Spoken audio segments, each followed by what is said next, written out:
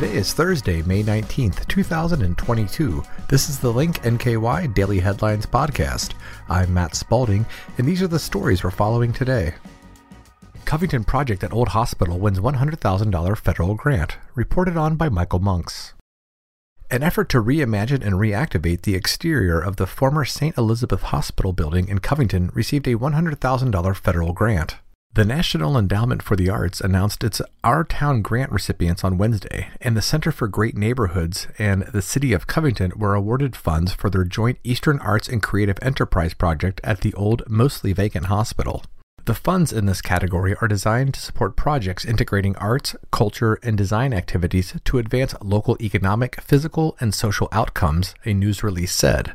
Link NKY reported last summer on the City and Center for Great Neighborhoods, or CGN's, focus on the former St. Elizabeth building and the surrounding eastern four neighborhoods. The essence of our mission is to help a community create their story, honor their history, and live out their values and vision, said Shannon Ratterman, CGN's Strategic Initiatives Director, in an announcement.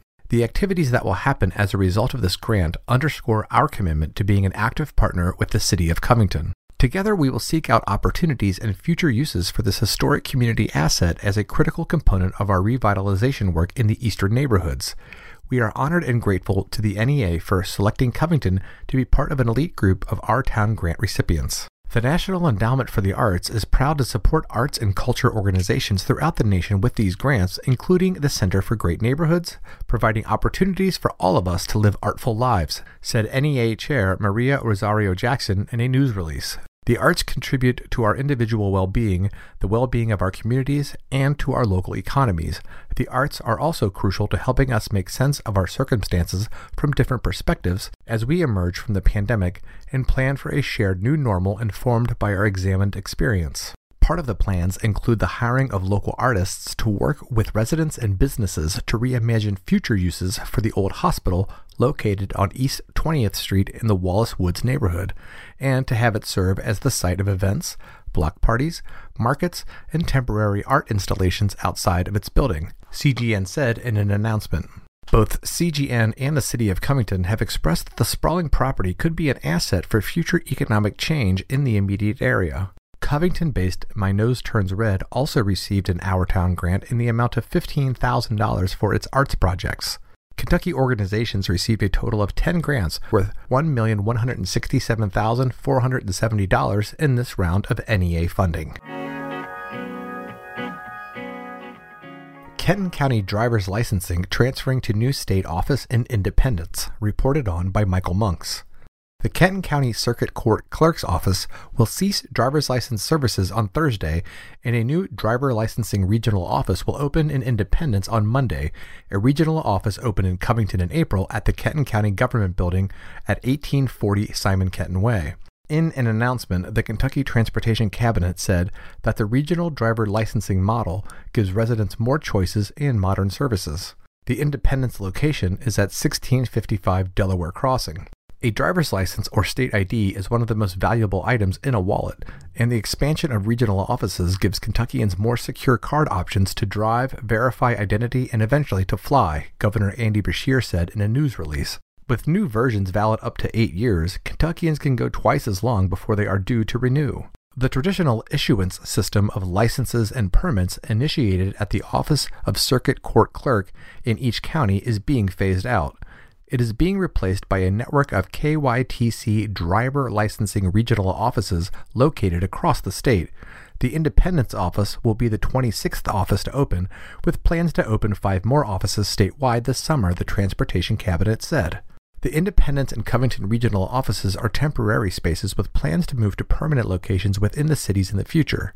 Residents from any Kentucky county, regardless of where they live, may visit any regional office to request, replace, or renew a driving credential. While Kentucky State Police, KSP, will continue to oversee driver testing, some testing sites are housed inside driver licensing regional offices.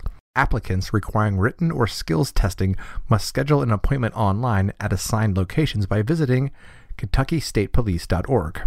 Visit drive.ky.gov to schedule an appointment online. Walk-in customers are offered on a first-come, first-served basis at most locations. First-time Real ID applicants must visit a KYTC regional office in person with proof of identity, residence, and social security. For a personalized list of required documents to bring when applying, visit drive.ky.gov.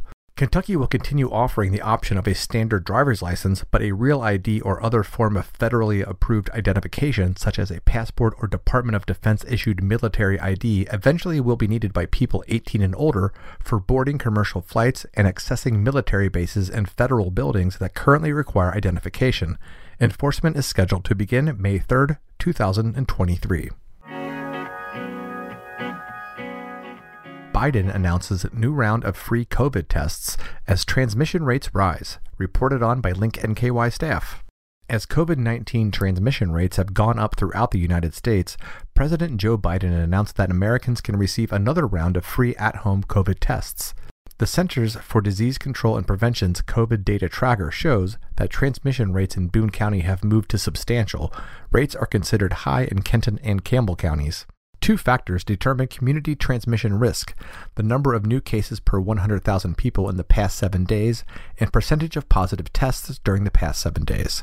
So in Kenton County, for example, there have been 110 cases per 100,000 people in the last week, and the percentage of positive tests is 13.11, which has gone up 4.16 in the last 7 days, according to CDC data. In Campbell County, there have been 92 cases per 100,000 people reported in the last 7 days, and the percentage of positive tests is 11.22. In Boone, 89 cases per 100,000 have been reported in the last week, and the percentage of positive tests is 9.85. Franzen gets first head coaching shot, takes over for Brossart boys, reported on by G. Michael Graham. Ben Franzen put his time in as an assistant boys basketball coach for 9 seasons. The 30-year-old received his first shot as a head coach when the administration at Bishop Brossart named him the head coach of the Mustangs. Franzen takes over for Scott Code, who was Franzen's head coach at Campbell County. Bishop Brossart High School would also like to extend a gratitude of thanks to Scott Code, Bishop Brossart principal Chris Holt said. Coach Code recently stepped down as a head coach due to family obligations. Coach Code led our program for the past 2 seasons and had to deal with all the challenges of the COVID pandemic. We thank him for his guidance and hard work and wish him and his family the very best. Franzen is a 2009 graduate of Campbell County High School, where he lettered in both basketball and baseball for the Camels. He then earned his bachelor's degree in elementary education from Northern Kentucky University in 2013 and took a job at Highlands under boys basketball head coach Kevin Listerman as the freshman head coach for 3 seasons. He guided Highlands to the regional crown during the 2014-2015 season. He's a professional. We're thrilled to have him on board, said Ron Burst, Bishop Brossart's director of athletics. Look where he's been. Look at what he's done. He knows the dynamics of our school. Franzen then joined the staff under head coach Scott Ruthatz at Covington Catholic in 2016 and assisted a team that won 4 9th region titles during that time and the second of 2 state championships in the school history in 2018. I've been fortunate to learn from both of them, Franzen said of Ruthatz and Listerman. The success they've had, I'm excited to bring all the good things from both those programs into this program, build on what they've already done a good job of at Brossart, and build some excitement within the Brossart community. Franzen served as the junior varsity head coach at Covcath. He guided the Colonels to perfect back-to-back seasons, a combined 47-0, including 2 consecutive Northern Kentucky Region Tournament crowns in 2017 and 2018. Franzen has also worked several summer camps for the Michigan State University head coach Tom Izzo in East Lansing, Michigan. It's a great opportunity for him, Ruthsat said. He's earned the right to become a head coach. I think Bishop Brossart is a great fit for him. Obviously, going to Campbell County, he knows the area. Franzen teaches 5th grade at Crossroads Elementary in Cold Springs and lives in Alexandria. He noted the commute will be shorter to Bishop Brossart than to Covcath in Park Hills. He also likes the faith aspect at Bishop Brossart. That's something that we had at Covcath as well, Franzen said. These men grow not just in basketball, but in life as well. I think that's a bigger opportunity in and of itself, not just to build basketball players, but to build nice young men as well. In my case, I'm a small part of that along with their parents, their teachers, and everybody else involved. Bishop Brossart finished 12-19 last year. The program graduated just 1 senior, but it was leading scorer David Govan, a 6'5", 245-pound center who averaged 14.9 points per game. Though it was a losing season, 8 of those losses were within 4 points or fewer. Don't think you can do it all in 1 year, Ruthsat said. It's going to take several years of just putting the extra time in the gym. That's what I told him. You have to be in the gym with your guys and you have to coach them up. That's all you can do, especially in the early stages. You have to see who you got. You have to give the younger kids the opportunity to come up and help. The Mustangs return 11 juniors listed on the roster. That starts with the leading returning scorer in 6'1" forward Mason Sepate. Sepate averaged 11.5 points per game last year. We know he's a good coach. He's already bringing positivity to us, Sepate said. Looking to get better every day is really the goal, so we're looking forward to it. We're just trying to come together as a group, lock in, and do as many things as we can.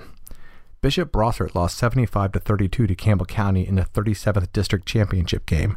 The Mustangs then lost 69-50 to Mason County in the 10th Region quarterfinals at Holmes. The Mustangs last won a district tournament championship in 2013. Bishop Brossart has lost 9 straight against the crosstown rival Campbell County Campbells, dating back to a 47-45 win on January 8, 2016. It's going to be great with an experienced group coming back, seeing how it's a tough 10th region, Franzen said. You have George Rogers Clark, who wins it all, and the Cardinals have a lot coming back.